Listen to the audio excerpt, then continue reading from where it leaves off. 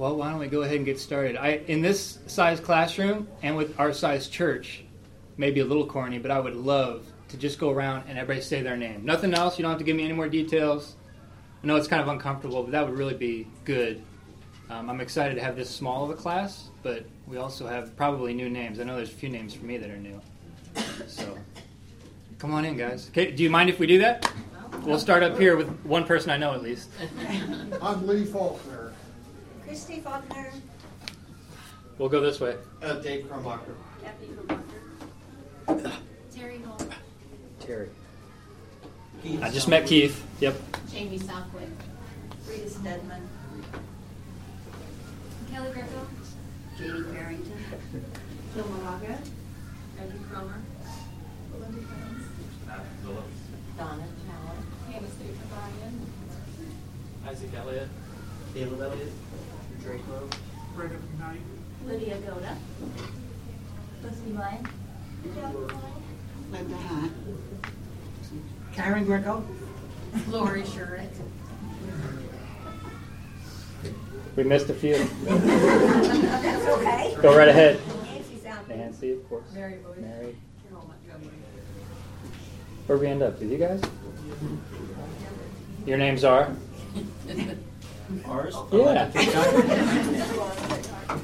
Thank you. So I know we probably all know each other 90% of the way, but there's a few new names. At least there are for me. So thank you for doing that, and thank you for being here this morning too. Oh, did I not finish out here? Kevin. Kevin Petrites. Nancy Petrie. Dan Bell. I got Ron. We all know Ron. Ron Grossman. And your wife. And you.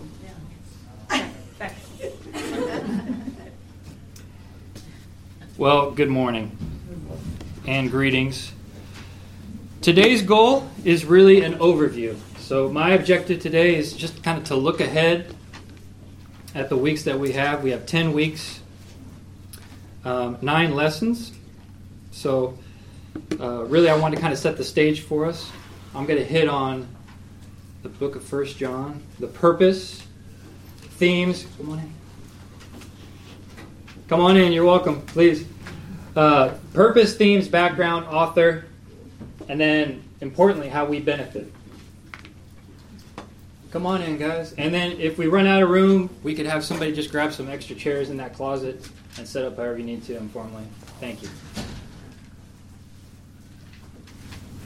So my wife and I have a tradition every Easter, which is quickly becoming one of my favorite times of the year. I hope you enjoyed last week. It was exciting.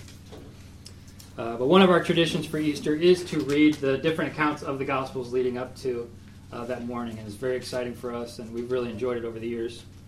A lot of years now, I think about it. And one incident stood out to me, one narrative, and that is in the book of John. And I want to read that for us. And it was unique to the account in John, unlike the other Gospels.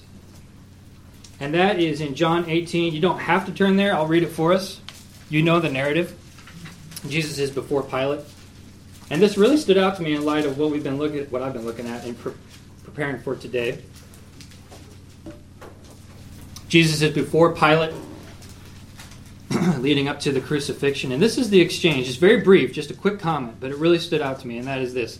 Then Pilate said to him, Jesus, "So you are a king?" Jesus answered, "You say that I am a king. For this purpose I was born, and for this purpose I have come into the world, to bear witness to the truth. Everyone who is of the truth listens to my voice." And this is really striking. Pilate said to him, what does it say there? What is truth? And then it goes on, the narrative. But quickly, that just brief comment, what is truth? There's a lot there, both in what Pilate was thinking and also the culture at the time. And I really want to just start by leading in with this. It's a question. In light of truth, is there any more important truth than this? Knowing the truth of who Jesus is. Or knowing with certainty what it truly means to be a Christian. Or that you can even know that you really are a Christian. or that you can know that you have the real thing. Think of all the various cultural definitions we have of Christianity today. You know, you hear some of the polls that Marshall or Dave will bring up in some of their lessons to us about, national statistics of what Christianity means and yet what they leave out or what they include. Or how does our culture view convictions of absolute truth? John I will tell you, would not fit in well today. He didn't fit well in then either, with the idea that there is no truth. There cannot be truth. How do you know? Any experiences with that? Show of hands. Anybody awake? There's coffee right out here if you need to have coffee. I want to start by talking about the person John, the man, the author, okay, the apostle. And I will tell you, this is, for me, so far, the most enjoyable aspect of my study. And I don't know if it's just because I'm familiar with the Bible reading and maybe I gloss over some certain things, or maybe I become familiar with the idea of him being one of the apostles. But there's some really important truths that I want to lead with to hopefully reorient us in terms of hearing from him. Okay? And I'll start by saying this is a man who never lost passion for the truth. He never lost passion for the truth. And there are a lot of extra biblical accounts, some tradition and some actually documented accounts of him that you can see just a fiery nature and somebody who is not timid, right? And great stories about him to the end, fighting heresy and calling people out. He has two popular nicknames, which I think we're probably all aware of. Can someone name the nicknames when you think of John? The disciple that Jesus loved. Yes, the disciple whom Jesus loved. There's another one. With his brother, they have nicknames. Can you think of it? Sons of Thunder. The apostle whom Jesus loved, and Sons of Thunder. A son of thunder. Quite a combination. One of the commentaries I've been reading, a gentleman by the name of Guy Woods, and this really struck me. This is his quote about John. He, John, apparently came nearer to the heart of the Master than any other disciple. He appears to have revealed more of the heart of the Savior than any other New Testament writer. Compared to Mark, Matthew, and Luke, they, in their Gospels, really focused on the events and what Jesus did, whereas John emphasized how Jesus felt and how he thought. And so I really think that we need to give focus to that, because there's something to be drawn from the combination of truth and love. Even something to be drawn with the combination of him being known as a son of thunder and yet apostle whom Jesus loved. John really exemplified this as he grew and grew, both as he aged and as he became closer to Christ. And he certainly personified this, but ultimately, this is harmonized, this perfect balance of truth and love. It's perfectly harmonized in who, ultimately? Jesus. That's the example. And there's a constant struggle here of upholding truth and defending truth and speaking the truth and yet being loving. And if you're like me, you would probably err on the side of thinking it's loving to not defend truth in certain instances or situations. So we see how the battle for truth and loving others collides. Make sense? And I am just blown away the fact that he's named as the person who Jesus loves. I mean, when you give thought to that, that's not just a phrase or a nickname. There's so much to that. And I guess now I should bring it up too. The fact that he has outlived the other apostles at the time of this writing. Okay? He, at the cross, was given the responsibility of taking care of Jesus' mother, right? And then it kind of shifts to Paul, Peter, and John's at the end when he finally writes his letters and his gospel and the Revelation. So there's time there where he obviously is just given so much thought and remembering the impact that Jesus had physically with him in those moments. So that's got to be in our backdrop. I'll move on here. He's known as the elder, the pastor. He's advanced in age at this time of this writing. Okay.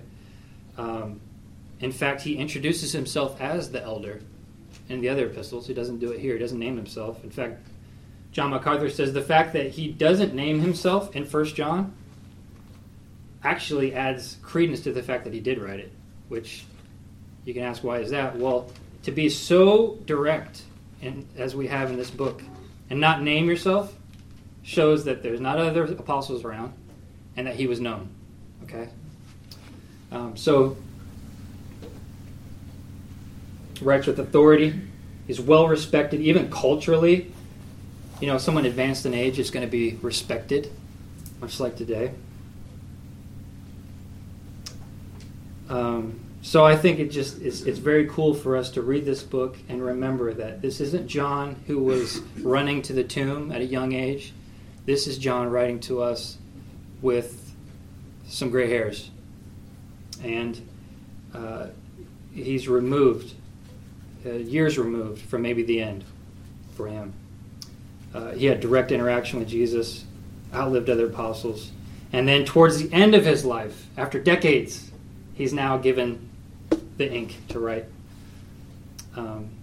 This is a heavy comment from the same individual, Guy Woods. It was his function, meaning John, it was his function to supplement the writings of the others and to close forever the sacred canon.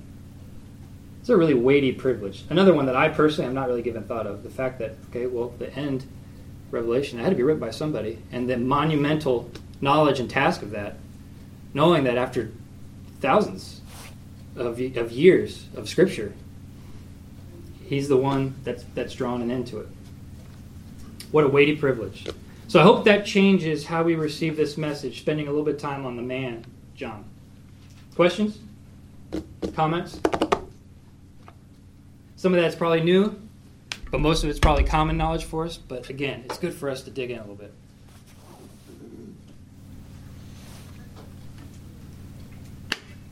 So, background. To set the stage of when this book was written, and certainly the context for us, I want us to, I'll read the passage for us, but I want us to think that in terms of Acts chapter 20, verses 28. Really, there's a prediction made, not by John, but by the Apostle Paul, many decades earlier in our timeline. And this is a warning to the church at Ephesus. Okay?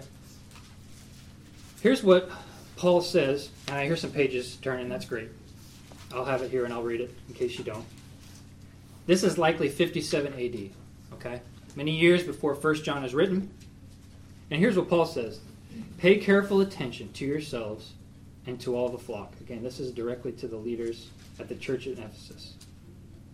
Pay careful attention to yourselves and to all the flock in which the Holy Spirit has made you overseers, to care for the church of God, which he obtained with his own blood.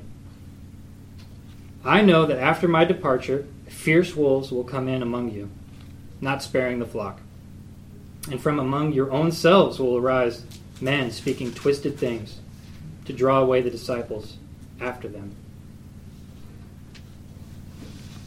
It's one thing to have attacks from outside the church. It's quite another, and much worse, to have it from within. Whether indirectly or directly, and maybe even by leaders. So decades later from Paul's prediction here, decades later, probably the year 95, there's some disputes there, but the range is late in that first century. Our author, John, writes his epistle while at Ephesus, the same church. Okay? So John, towards the end of his life, is now at Ephesus. I've heard Pastor Dave talk about, the pastors that church had. It's pretty awesome. But so he's ending his life in that area. Of course, he's eventually sent to the island of Patmos, but for our context, you got to think in terms of the church at Ephesus. Why is it relevant that he's there? Well, he's been their shepherd. He's led many of them to the Savior, undoubtedly. He is invested and he knows them personally. Okay?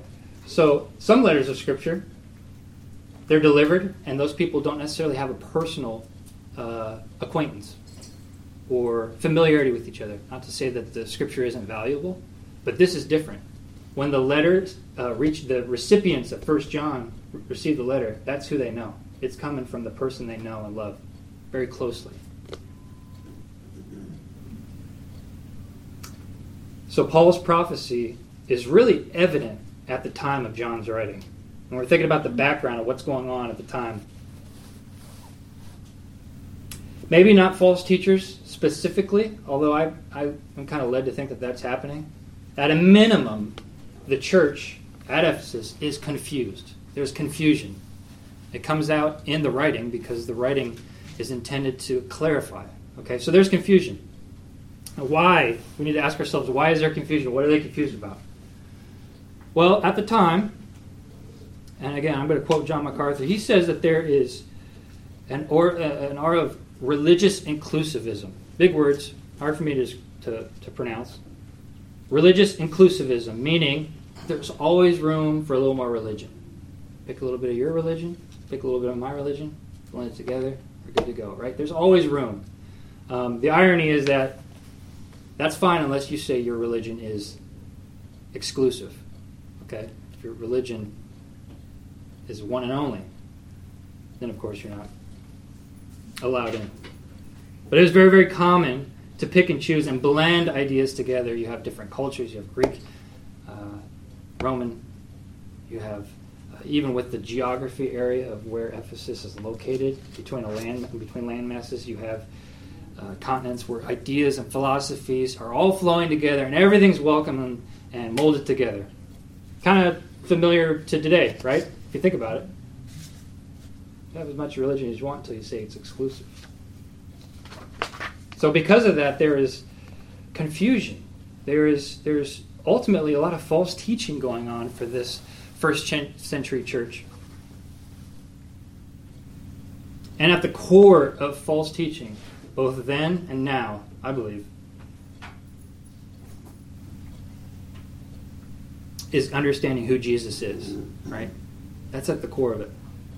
Daniel Akin is a name of somebody that I've been reading in preparation for today and the weeks to come.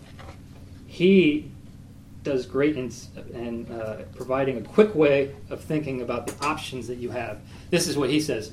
Jesus is either a liar, a lunatic, legend, or Lord. Have you ever heard that or something similar? I like that.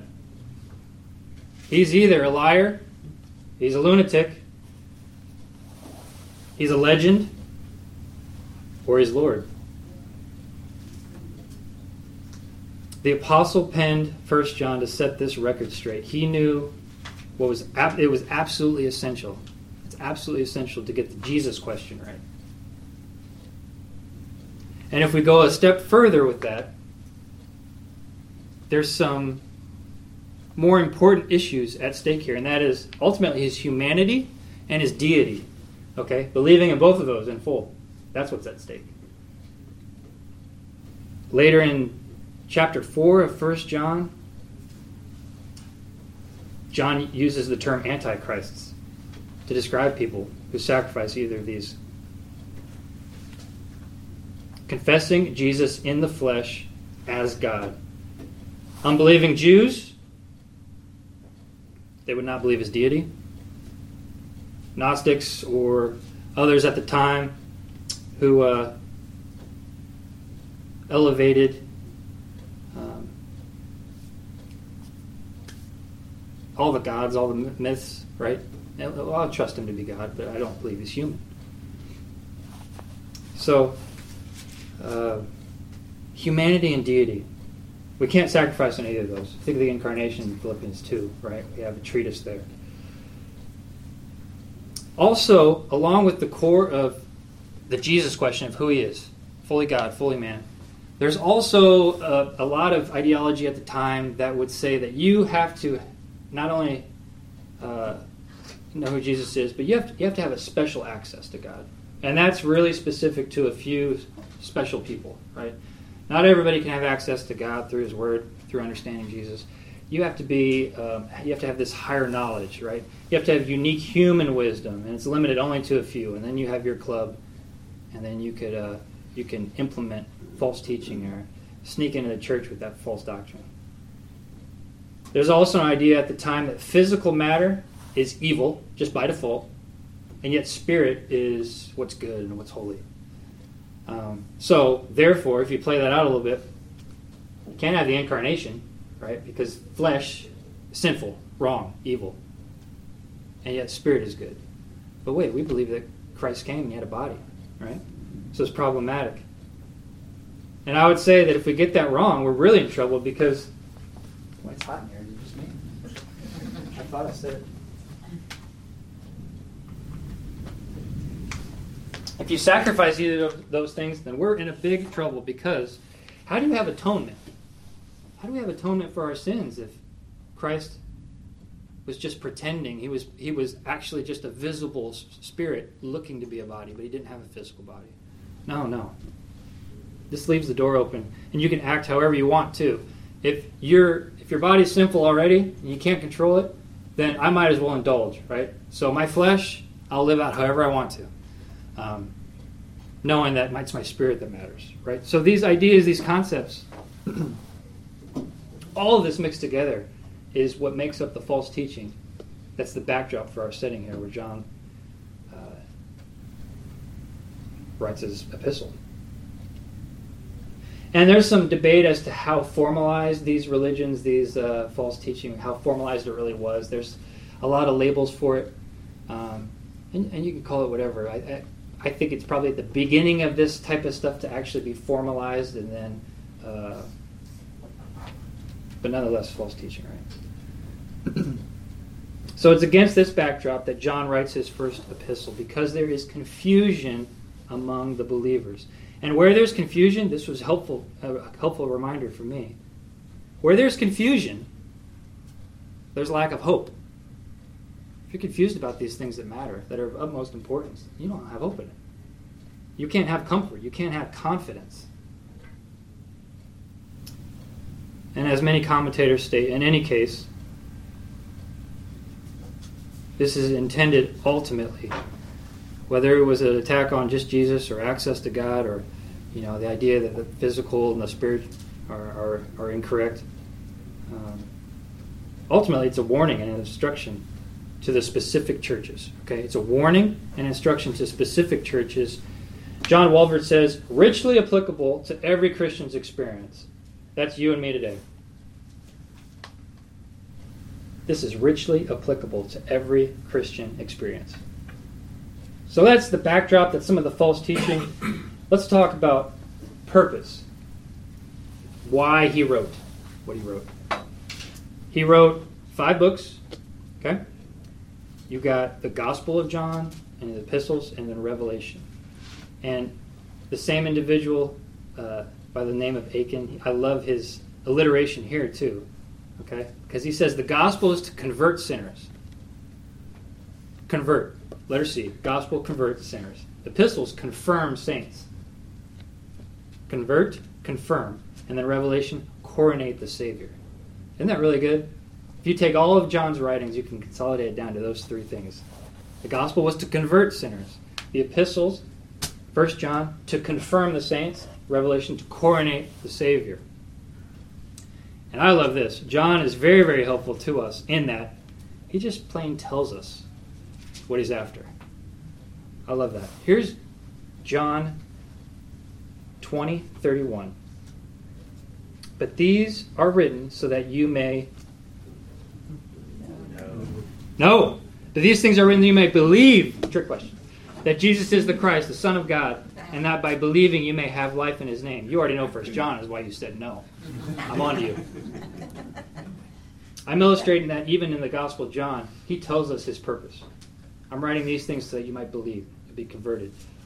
Jump ahead, Revelation. Write therefore the things you have seen those that are to take place after this. Okay, so he's coronating the Savior, and he tells us right now, I'm telling you what is to come. Okay? Now it's under the umbrella of confirming the saints that, and let's go to 1 John, that the purpose is right there for us to read. I like that. No confusion. Elijah, can you read chapter 1, verse 4 for me? Verse 4. Yep. And we are writing these things so that our joy may be complete. Our joy. I'm writing this so you have joy. Kevin, can you read, I lost my place here. I was going to say 2:26, but 2:1, please. My little children, I am writing these things to you so that you may not sin. And if anyone sins, we have an advocate with the Father, Jesus Christ, the righteous. Okay. Lee, would you read 2:26, please? These things I have written to you concerning those who are trying to deceive you.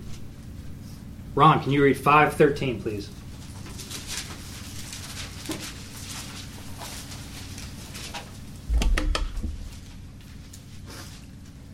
These things I have written to you who believe in the name of the Son of God, so that you may know that you have eternal life.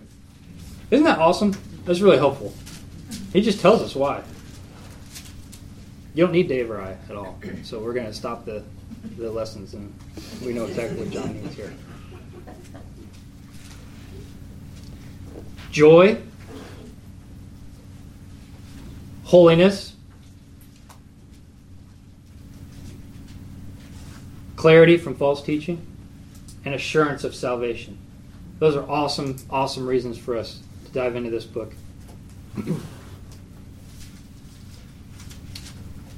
If you had to kind of bolster one over the others in terms of maybe how the book is shaped, it would be the last one. I think it would be assurance. Okay? So if you think of assurance, and this is where you all said no, because the word no is repeated in 1 John. You know that. So I think that, again, if we look about assurance of salvation in the family of God, preventing sin in the family of God, deception, protecting from false teaching in the family of God, and having joy in the family of God. That's another way to take it a little bit further in what John is getting after. These things are in the idea of fellowship for Christians. Okay? I'm getting a little bit ahead of myself there. I think that John likes saying that you can know, because the day and age that he's at is saying, no, you can't know, right? What is truth? What is truth? I love that he can say repeatedly, no, no, you can know. He might be thinking about even the narrative that he wrote about Pilate and his word to Jesus. Or he might be thinking about some of the false teachers specifically at the door of the church in Ephesus.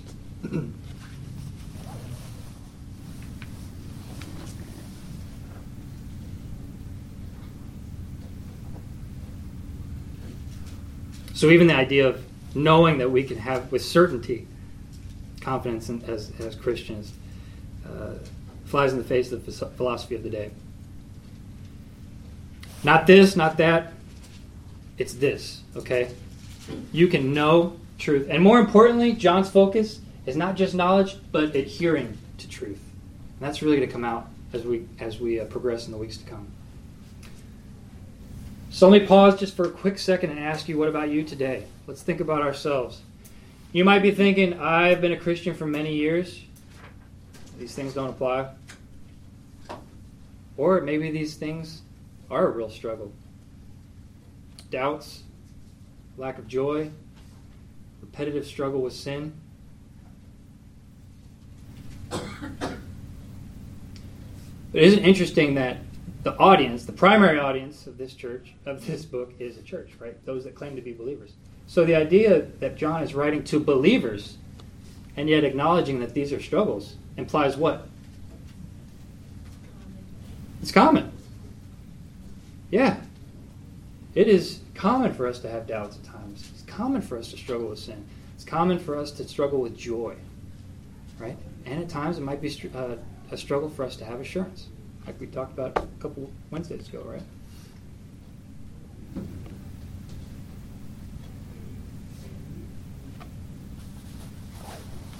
So it's inherent with Christianity, and I hope that John's purpose statements, they're so clear right in front of us, that this is welcomed from us to either convert or to confirm. Okay? Let's talk about style. The way that John writes, the style of this book, it's very unique. I will lead by saying it's a very personal tone. Has anybody read 1 John? We should start there. Okay? There's a personal tone. There's a very pastoral tone. In fact, it doesn't necessarily come across as polemic or as this is a main defense or theological treatise, much like we rely on in other areas of Scripture. This is much different. This is one, you can really hear the love that John has. He's known for that, coming through. He doesn't really come across like I'm the apostle either. Listen to me. He's not heavy-handed. It's a very personal tone from an elder. And I think this goes back to knowing that he's of age, too. You're hearing from somebody who has years now. Remembering Christ, living for Christ, battling through some of these same things, and has wisdom. It's clear terms. I love, this is so refreshing. Again, maybe it's just because of current events, but he is very, very clear. He is not ambiguous. Okay, John's writing, it's very black and white. It's cut and dry. It's direct. It's not disguised. It's objective. And stylistically, he likes to contrast things. And I like that. I like that. Again, versus a culture then and there where everything or much is relative, right? Fluid. You pick at the time what you like. For example, again, coming back to this idea of Jesus. I think Jesus, he was a legend, right? He was just an unbelievable figure, but quite honestly, I think he was just spirit. I think this whole idea of him being human is false. You know, I think he just presented himself. He was all powerful as a God. He just presented himself as Jesus. He wasn't physical. Well, John attacks that. I heard him. I've seen him. I've touched him. He's the Word, the life. He's the Word of life, the Christ. So I'm not beating around the bush here. That's direct. Or the idea of sin, right? Sin is inevitable. I just might as well indulge in my lust, live how I live, because that's what it means to be in the flesh. No, this is John, only those who do righteous are righteous. Only those who are pure have hope. And here it is, those who habitually sin are of the devil. That's direct, right? It's direct, straightforward. Many have called his style a poetic sermon. I like that. I think that's really cool. Think of it as a poetic sermon to us. It's not linear. There's an ancient technique called amplification. It's not that important. It's just helpful to know that is how it's recognized that his style is very cyclical. Okay, it's very almost repetitive, quite honestly. So you're not going to get A, B, C, 1, 2, D. You're going to get a sweeping, repetitive, cyclical style. Okay, and what that means is that there's going to be symbols and concepts and themes that are hit on, and then revisited again. Each time, John taking a little bit more emphasis here or there to give us the big picture. Make sense? And quite honestly, that's a really major challenge for people who like to outline the book and like to have stuff in front of them. And you, as we read other commentaries, Dave, I think you can attest to this, there's a lot of discussion and disagreement on how you even go about outlining this book. So we have an approach that we think is going to be hopefully helpful to us.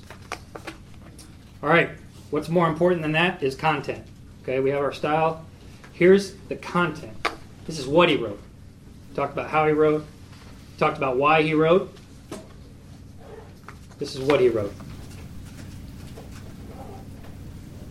It's been said that it is so similar that it's almost inseparable from the Gospel of John. So in terms of content, you really hear the chapters 13 through 17 of the Gospel of John in 1 John.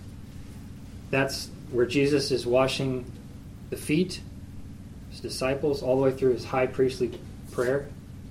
In my Bible, it's a lot of the red, right? So you're going to hear Jesus' teaching kind of coming through specifically from his gospel, repeated here.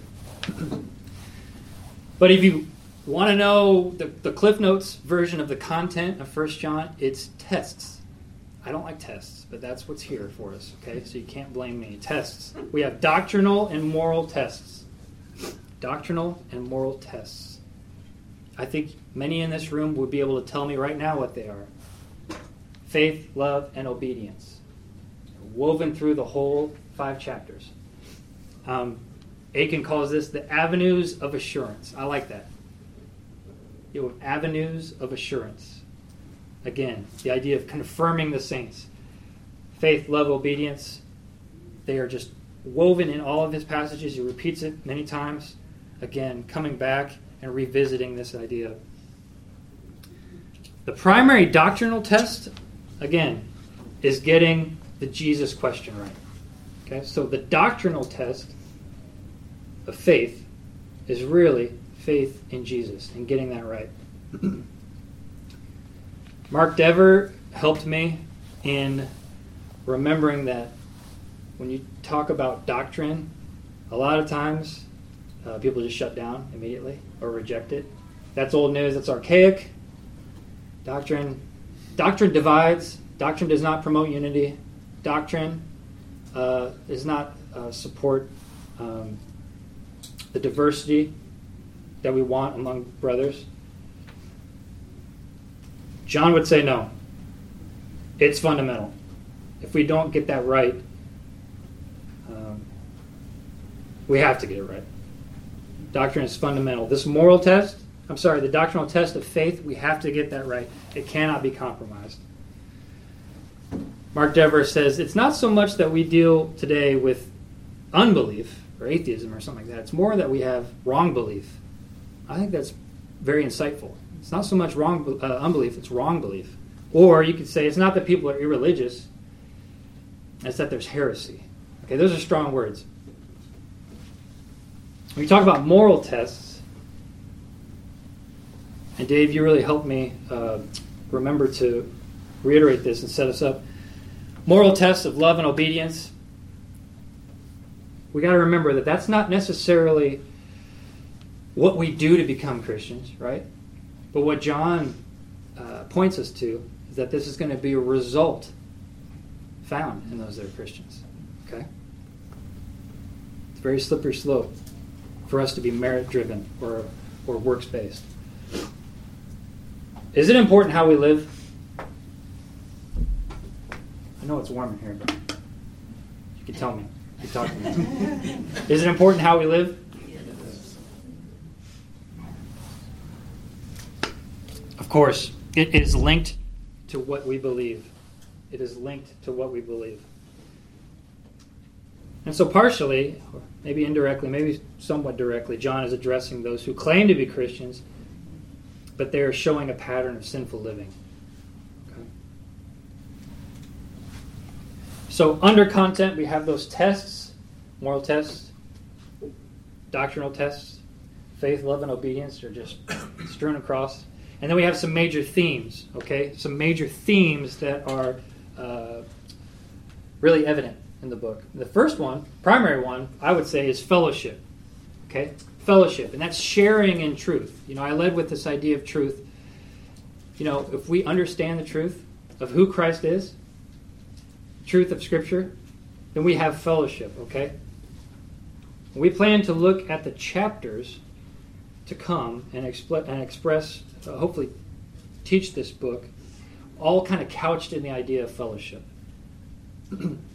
And this idea of fellowship, again, Dave, thank you this week, it's not just horizontal, it's not just vertical. When I say those things, I'm talking about fellowship with God. That's individual fellowship, okay? Individual fellowship with God, a personal level, vertical, and then we also have horizontal, and that's corporate. That's with other believers, right? We have that. We have fellowship. It's a major theme in 1 John, sharing in the truth. There are some others, and they are usually couched in very vivid contrasts, very pointed contrasts. Here's some, and I think you know this if you're familiar with the book at all. Life, light, truth, righteousness, love, love of the Father, victory, versus sin, darkness, lies, unrighteousness, love of the world. Again, he doesn't deal in the middle. He deals on these contrasts to help us. Let's take your eyes, go to verse 5 of chapter 1. In terms of content, John takes these tests, he takes these themes, and he kind of puts it in two buckets, so to speak. I'll call it messages, because he does. 1 verse 5. This is the message we have from him and proclaim to you, that God is light, and in him is no darkness at all. So again, he tells us what his message is. Turn the page, probably. Chapter 3, verse 11. For this is the message you have heard from the beginning, that we should love one another. Another way to look at it is the moral test and the doctrinal test, right? Doctrinal up front, knowing that God is light. And then the other message of our moral tests, loving one another. Make sense? So you kind of have these two messages. You have themes across. I should say we have tests across, and we have our major themes throughout. And John's going to just cycle through all that as we look at the chapters to come. There are a couple difficult sections in this book. Namely, there's an idea that maybe Christians never sin. If I read some of his words, I'm going to take away that Christians never sin. Okay? Or the idea of how confession really plays into salvation. There's also a passage that talks about the spirit, water, blood. That combination is a little tricky. And also there's a sin unto death. So I strategically placed our schedule in such a way that Dave has all those passages that are a little bit tricky. Or Marshall, because we're going to have Marshall come in for 1 week as well. So we're going to take our time with those and really understand those passages as well. So there's some difficult sections. But why this book? And we'll draw to a close here. Talked about truth. Talked about the man, John himself, which I hope helps us. We talked about the background with false teaching. The purpose, why this was written, the style of how he writes, and what he's writing in content, with themes, etc. But why this one for us today? Well, I think it's this. It's intensely practical. And it's good to get back to the basics. Do you guys agree? If there's one thing that sports taught me, it is you have to revisit the fundamentals. Okay? And that's true for us as well. I think all of us, too, all will benefit from John's Gospel. If you will, let me revisit where I started, and that's the idea of truth. Is there any more important truth than this? Knowing the truth of who Jesus is. Knowing with certainty what it means to be a Christian, and knowing confidently that you are one, that you have the real thing. Okay, this book will bring us directly to those questions, because John brings us directly with who Jesus is and what it means to be a follower. That's good stuff. Also, why us today? And if you were to forget everything but hear this sentence today, this would be it. Also from Aiken. I really have quoted him quite a bit today, Daniel Aiken. This is us, Christians new and old. Okay? Might be fun for us to determine who's the oldest and newest Christian. Here it is. It is possible to know Christ and have doubts. It is also possible to profess Christ and be a liar. I'm going to read it one more time. is for us today. It is possible to know Christ and have doubts. It is also possible for us to profess Christ and be a liar. To end on a more positive, John wrote, that we might be confirmed. And here's some of the awesome victories that we read in the book. And with this, I'll close. You have victory over sin, victory over the evil one, victory over righteousness, victory over love, victory in love, I should say, and victory in faith. Again, victory over sin, victory over the evil one, victory in righteousness, in love, and in faith. Are those things that we should be excited about and yearn for? Yes. Yes. Any comments? I'm excited. And next week we'll start with chapter 1. So let me pray for us and we'll be done. Father God, thank you so much for your scripture. Thank you for the clarity that it brings to us. And Lord, where things are not clear, thank you that we know that those are not essential truths, but things that we can dig in and ultimately still trust as a result of. Thank you for the person of John, this man who you loved and who, late in his life, just wrote amazing, amazing scripture. An apostle who knew you, who then shared those truths with the first church. And now we have those same truths in front of us, Lord. What an amazing, amazing fact. Thank you that we can know you. Lord, if we have doubts, if we're struggling with joy, we're struggling with our assurance, we're struggling with certain sin patterns, Lord, may this chapter, these chapters to follow just be an encouragement to us and we benefit from it.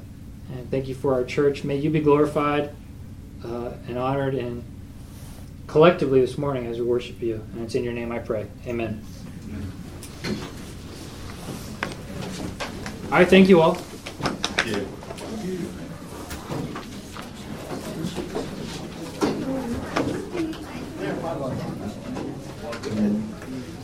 Think about this.